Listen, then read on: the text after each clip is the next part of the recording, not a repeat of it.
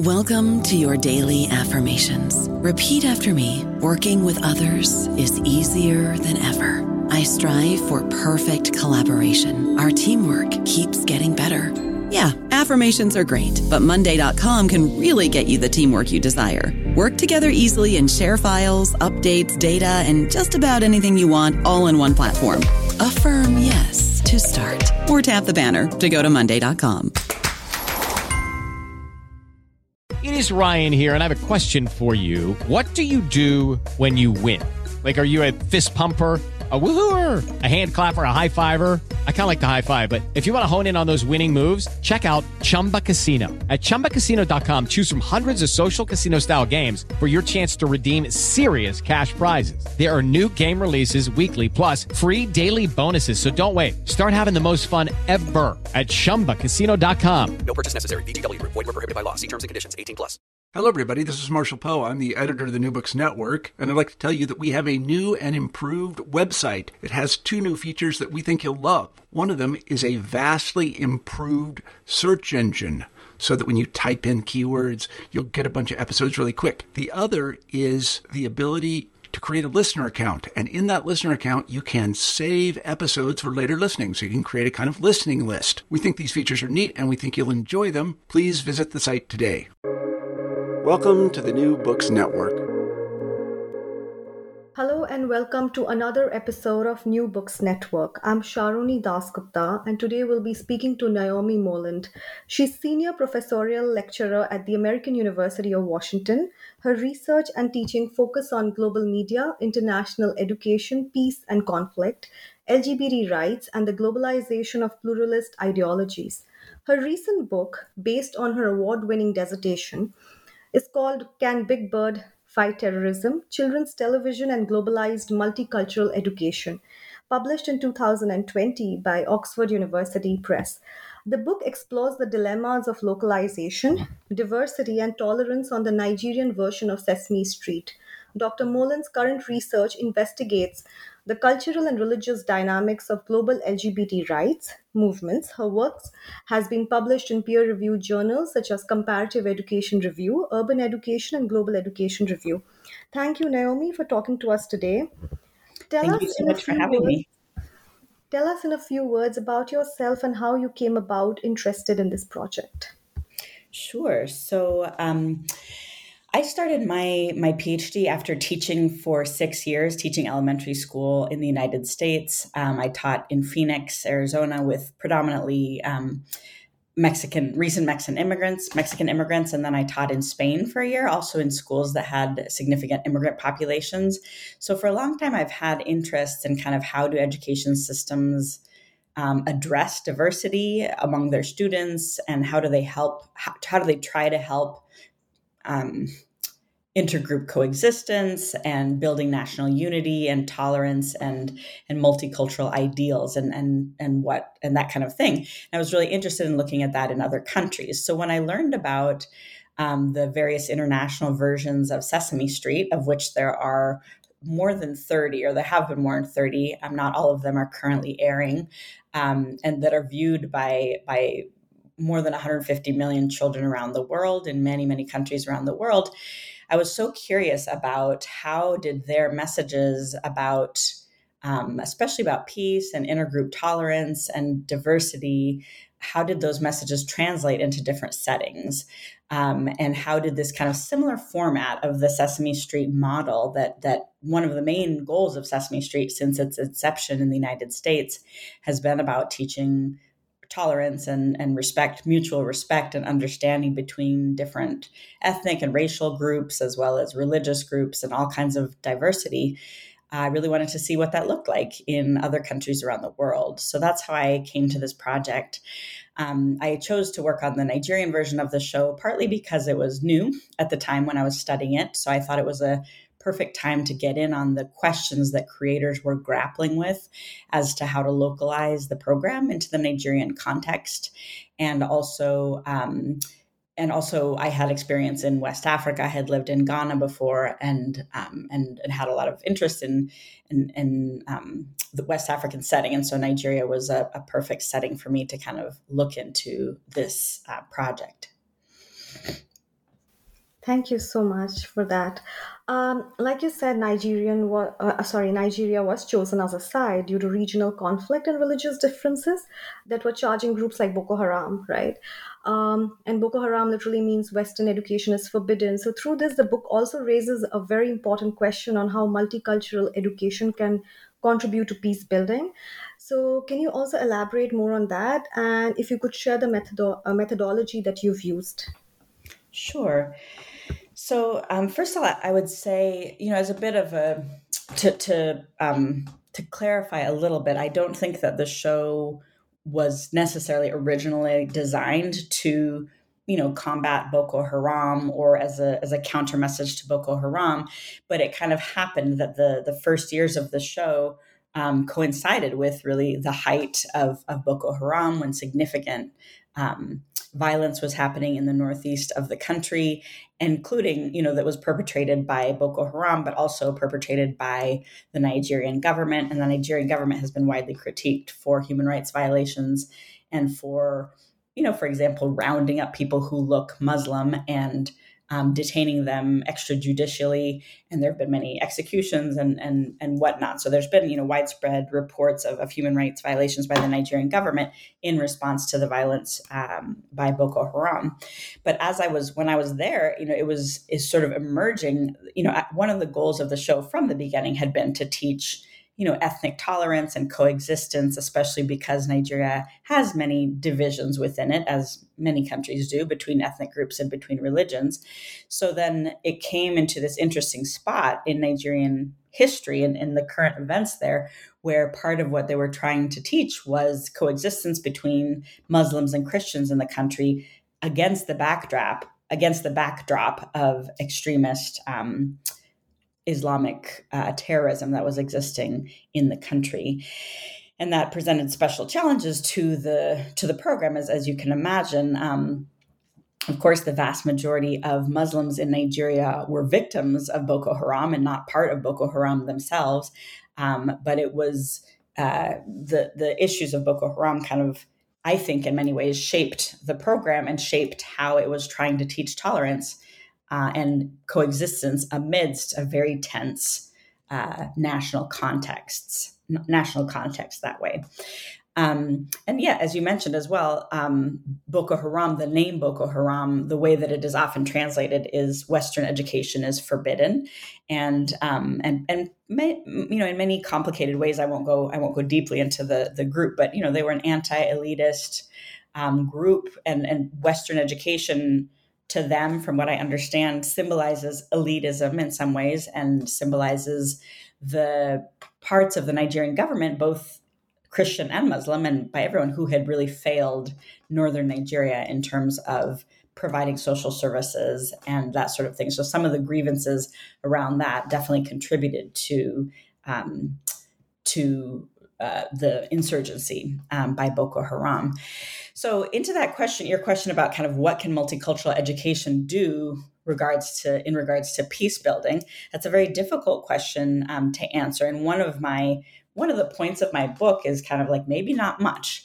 I think we see this in many conflict-affected societies where we have enormous amount of hope that education can change everything and make a peaceful world. And sometimes we might need to kind of temper that hope by situating education in the broader social context where it faces enormous amounts of obstacles. And I'm not meaning to say, of course, that education and further developing education in countries is a bad thing or that it's not useful at all. But I do question some of the ways in which it's assumed to contribute to peace building. So, the theory, I think, of the assumptions behind some of the work that Sesame was doing was, if we can help to build some of the creators that worked on the program, including Nigerian creators and American creators, because it was co-produced between New York's Office Sesame Workshop, as well as many Nigerians in Nigeria who had an enormous amount of control over the show. Some of them saw that the show could hopefully contribute to children being more tolerant of one another and therefore less likely to be recruited into, extremist groups or be radicalized into insurgencies in the future. Of course, that kind of thing is impossible to measure. You can't, even if the children who watch Sesame Square, which is the name of the program today, the Nigerian version of the program, even if the children who watch Sesame Square watch it today, and someday, didn't become extremists or terrorists, it would be impossible to measure what effect Sesame Square had on that, because they are receiving many other influences on their lives, of course. And that's that would be such a longitudinal study, which would be tricky in many ways. But the beliefs was that at least some of the beliefs were that at least Sesame Square could help to promote positive messages that could counter some of Boko Haram's messages. So Boko Haram said, in certain ways, that Western education is forbidden, and that, for example, girls shouldn't go to school, and that maybe no one should go to school. And although, again, Boko Haram's goals were wider than just targeting Western education, I think they did at some point begin, kidnapping students out of schools and targeting schools and targeting teachers and students in complex ways that many people may be familiar of the kind of Bring Back Our Girls campaign that was in response to a particular kidnapping by Boko Haram of girls from a school. So Sesame Square focused on, okay, we want to focus on the fact that, promote messages that girls should go to school, that girls and boys are both equally capable of learning and should be able to go to school, and that learning is fun and that school is fun. And those were messages that were, targeted towards the show's target audience of like 2 or 3 to 7-year-olds, very young children. But they were against the messages that Boko Haram was perpetrating of that many children shouldn't go to school, but particularly girls shouldn't go to school. And then, Boko Haram obviously was not promoting messages of ethnic or religious tolerance either. And so by promoting messages of ethnic and religious tolerance on the show, I believe that Sesame Square also was attempting to address some of the possible root causes of divisions between people in the country, and in trying to say, okay, how can we help to build peace and national unity using these tools of multicultural education? You also asked about my methods, so I'll shift briefly to that. I focused for this book on the production of the show. My research questions were really based around how do Nigerian creators translate this American model of multiculturalism via Sesame Street into the Nigerian context? And how do they grapple with the dilemmas of localization and the dilemmas of multiculturalism that will likely arise as they try to make that translation into the project? So it's not a reception study. I did not interview children or parents. I didn't really do research to try to figure out how the show was being received. That said, I heard and read about that in different ways, but my focus of my study was really on how do these educators and creators who serve as these kind of cultural intermediaries between the United States and Nigeria, how do they make decisions when it comes to how to create a Nigerian show that has American roots? So I did in-depth interviews with all kinds of creators who worked on the show, including people that were like the executive directors of the show that had enormous influence on the show, all the way down to puppeteers and camera people and script writers and all the different, a lot of different people who worked on the program, again, in Nigeria and in the United States, to try to really learn how they were creating this program and what kinds of challenges and obstacles they faced and how they overcame them. So in addition to a significant amount of interviews, I believe I interviewed 72 people total. And then I did a follow-up a few years later with more people at Sesame Workshop in New York to learn more about kind of how the program was going and learn some about their other projects. I also did an episode analysis where I watched all 78 episodes of Sesame Square. And I had the theme song stuck in my head for about a year of my life, which is, there's worse things that happen with research. So that was okay.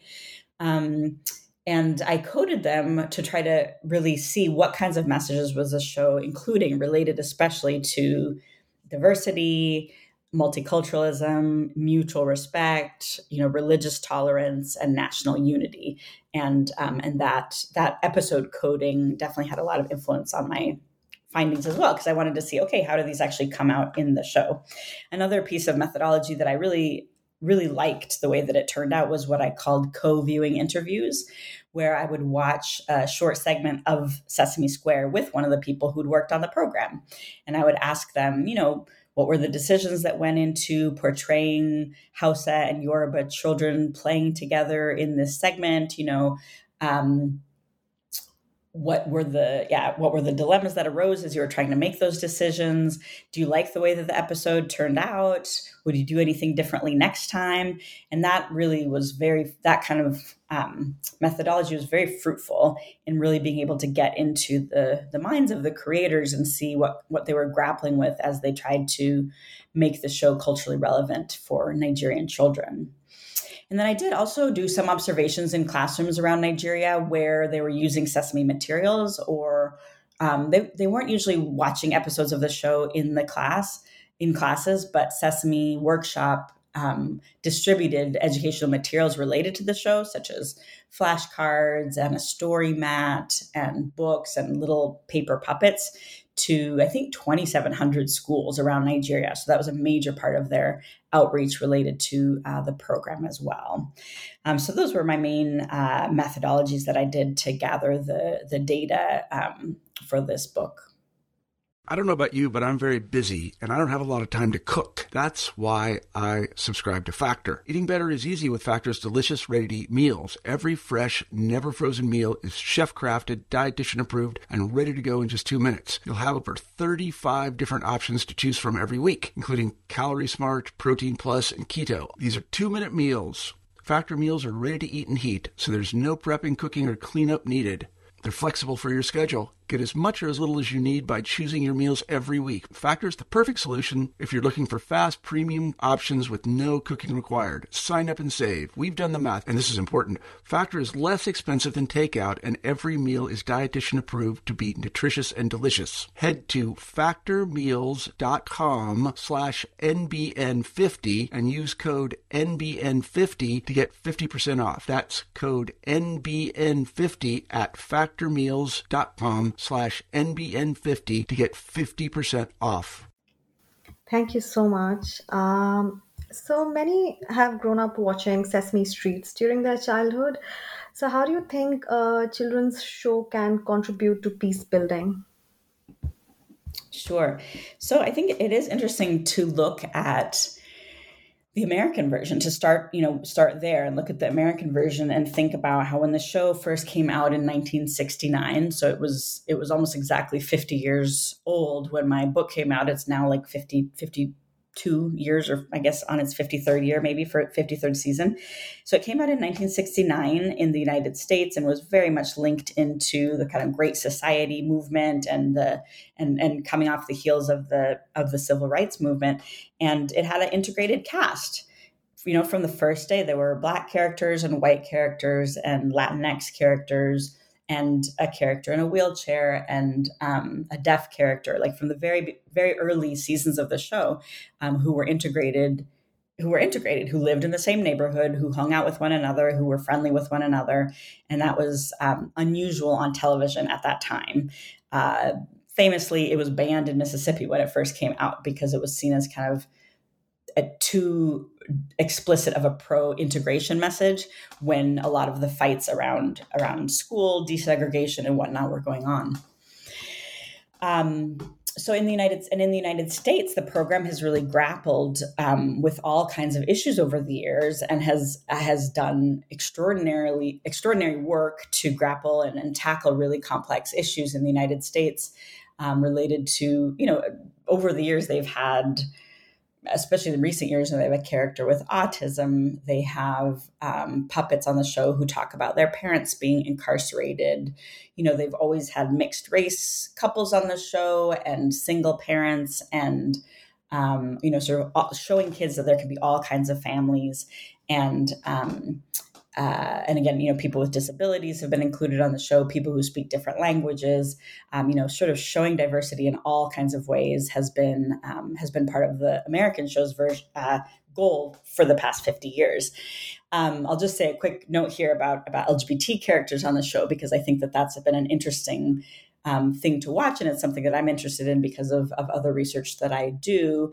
And also because I have a son who's 3 and I'm in a same-sex couple. I am married to a woman. And so, of course, I've been thinking about this in a personal way for my own self of what kind of representation is there on children's media of same-sex parents. And that's something I think that Sesame has grappled with in some complex ways, including the fact that if they were to have an outwardly gay couple on the show, I think that could challenge some of their programming in other countries. So, for example, there's been the rumor for many years, or people joke about Bert and Ernie being gay. And a couple of years ago, there was one of the writers who'd worked with Bert and Ernie who kind of said that he had imagined them as gay, and he was gay, and he had thought about them in that way.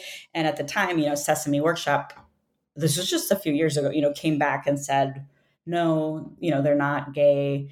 Muppets don't have a sexual orientation.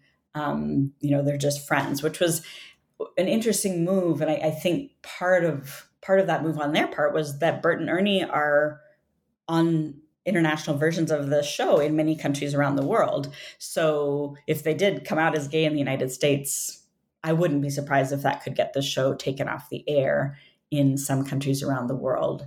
So I should say that Sesame, since then, and even in the last couple of years, has had a gay male couple on the show. I think they were just kind of visiting the show. I don't think they're regular characters, from what I have learned. But anyway, I'm on a bit of a tangent there, but that's been a really interesting issue for me to watch with how the American version works with diversity. So just getting back more broadly to kind of like how can television, or how can multicultural television build peace and build peaceful coexistence in societies? We know, from a lot of research that multicultural education and diverse representation in media is important for 2 reasons, probably many more than 2 reasons, but I organize my thinking around this in kind of 2 ways. One, it's important for minority children, be that if they're in a religious minority, a sexual orientation minority, a ethnic, racial minority, et cetera, to see themselves represented on television and in media, partly because that helps them to feel like they are that they are normal, that they are a part of society, that they, that they're recognized, that they're represented, that that the norm doesn't have to be and shouldn't be, white, straight families or white straight males who are Christian, that other kinds of minority groups in the United States need to see themselves represented. And the belief that, so for them, we know that that's important. And then for the whole population who are not minorities or just everybody, it's important for children to see, again, the diverse groups that are represented in the society, even if those children are not a part of those diverse groups themselves. Even if they're part of kind of a more mainstream majority, it's important for them to learn about the diversity and learn about their society with the goal that learning about another group and about their history and their norms and whatnot can reduce discrimination against them and reduce prejudices and stereotypes about them. And so we see that again in the Nigerian version of Sesame Street. Many children in Nigeria have little interaction. It's tough for me to even say that sentence because it varies greatly by region and whether you're in rural or urban areas, et cetera. But many children in Nigeria might not have much interaction with other ethnic groups because the ethnic groups are somewhat regionally segregated, right? So the north is predominantly Hausa, the southeast is predominantly Igbo, the southwest is predominantly Yoruba. Again, of course, there's some mixing. There's a lot of mixing, especially in the urban areas, but generally, it's very possible that people in many parts of the country will never meet or will not meet someone for a while who is of a different ethnic group or a different religion. So, a goal with a show like this can be somewhat related to kind of contact theory. In the 1950s, Allport talked about contact theory, which in a way is a very simple theory or a hypothesis that when you have contact with someone who's different from you, you are less likely to be discriminatory or oppressive of them. You're more likely to be tolerant and understanding of them if you've met someone or had contact with someone. So people who look at issues of diversity on media, and maybe especially children's media, think about that. If I've seen children who are different from me, and I can see that they have a lot of commonalities. So for a Yoruba child in Southwest Nigeria, if they can see a clip on Sesame Square of House of Children, like there's a great clip at the end of an episode that I'm thinking of where a House of Child, it's a live action film, so it's not puppets, it's actually, it's children and their families. And the girl just says, today my sister's getting married and this is how we celebrate. We eat special food and we wear special clothing and we dance and we play music and, all families come together. She's just describing things that she would also have in common with with people across the country, right? With people who are,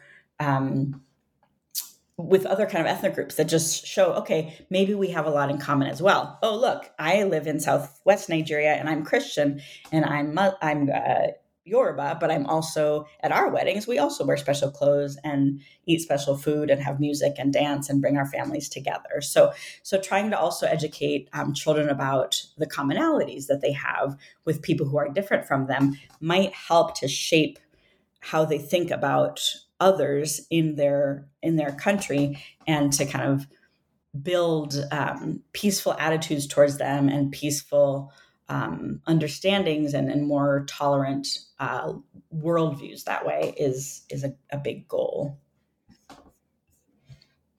Thank you so much. So good listening. Finally, how did you decide the title of the book? Good question. There were some that did not like it. There were some who, didn't want, who saw, linking Big Bird to fighting terrorism as inappropriately political. I think Sesame Workshop strives to not be political, to not take sides or not align themselves too closely with political goals. And so to frame Big Bird as fighting terrorism in some ways, I think for some people kind of connected the show and connected the characters on the show in ways that they didn't agree with, as far as sort of, is Big Bird part of the U.S. military? Is this linking somebody too closely to counterterrorism movements? I think also a lot of the counterterrorist movements from the United States, of course, over the past 20 years since 9/11, have been critiqued in many ways, including for igniting Islamophobia in complex ways, and for, there's a lot of human rights abuses around the world that have been done in the name of counterterrorism over the last couple of decades, that many times have been disadvantaging, particularly for Muslim populations.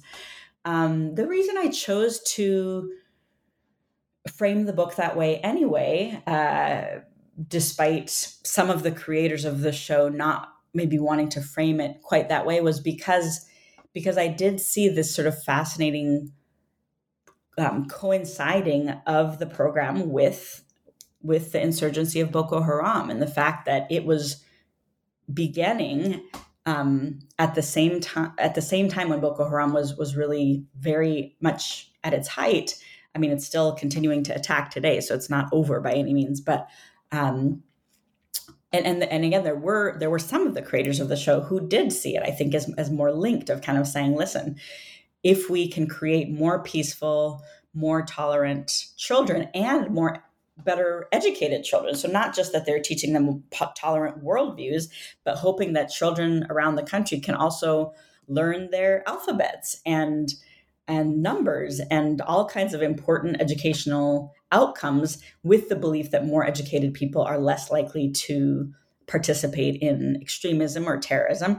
That in itself is somewhat controversial in the scholarship. Most scholarship would suggest that more educated people are less likely to participate in extremism and tolerance, and extremism and terrorism, but that's not always true. But some of the creators of Sesame definitely believed that if this program could help to build more peaceful worldviews among children in the country and to increase education levels among children across the country, then that could help to contribute to peace and help to make children less likely in the future to participate in violence against other ethnic groups or other religious groups that way.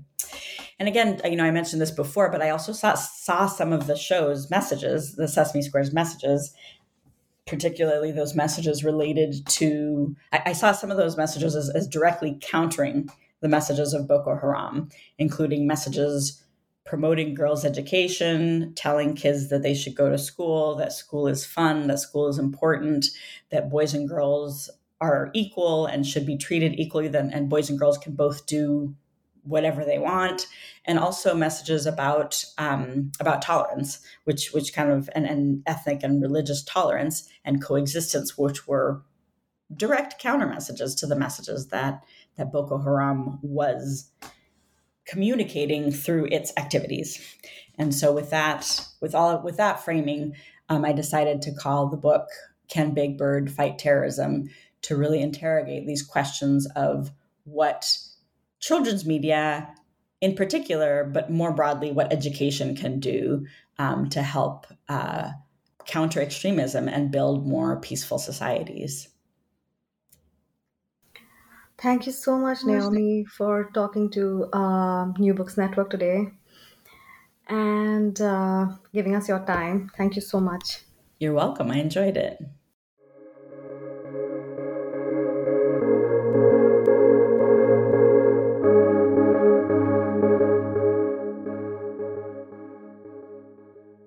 It is Ryan here, and I have a question for you. What do you do when you win? Like, are you a fist pumper, a woohooer, a hand clapper, a high fiver? I kind of like the high five, but if you want to hone in on those winning moves, check out Chumba Casino. At ChumbaCasino.com, choose from hundreds of social casino style games for your chance to redeem serious cash prizes. There are new game releases weekly, plus free daily bonuses. So don't wait. Start having the most fun ever at ChumbaCasino.com. No purchase necessary. VGW Group. Void where prohibited by law. See terms and conditions. 18+.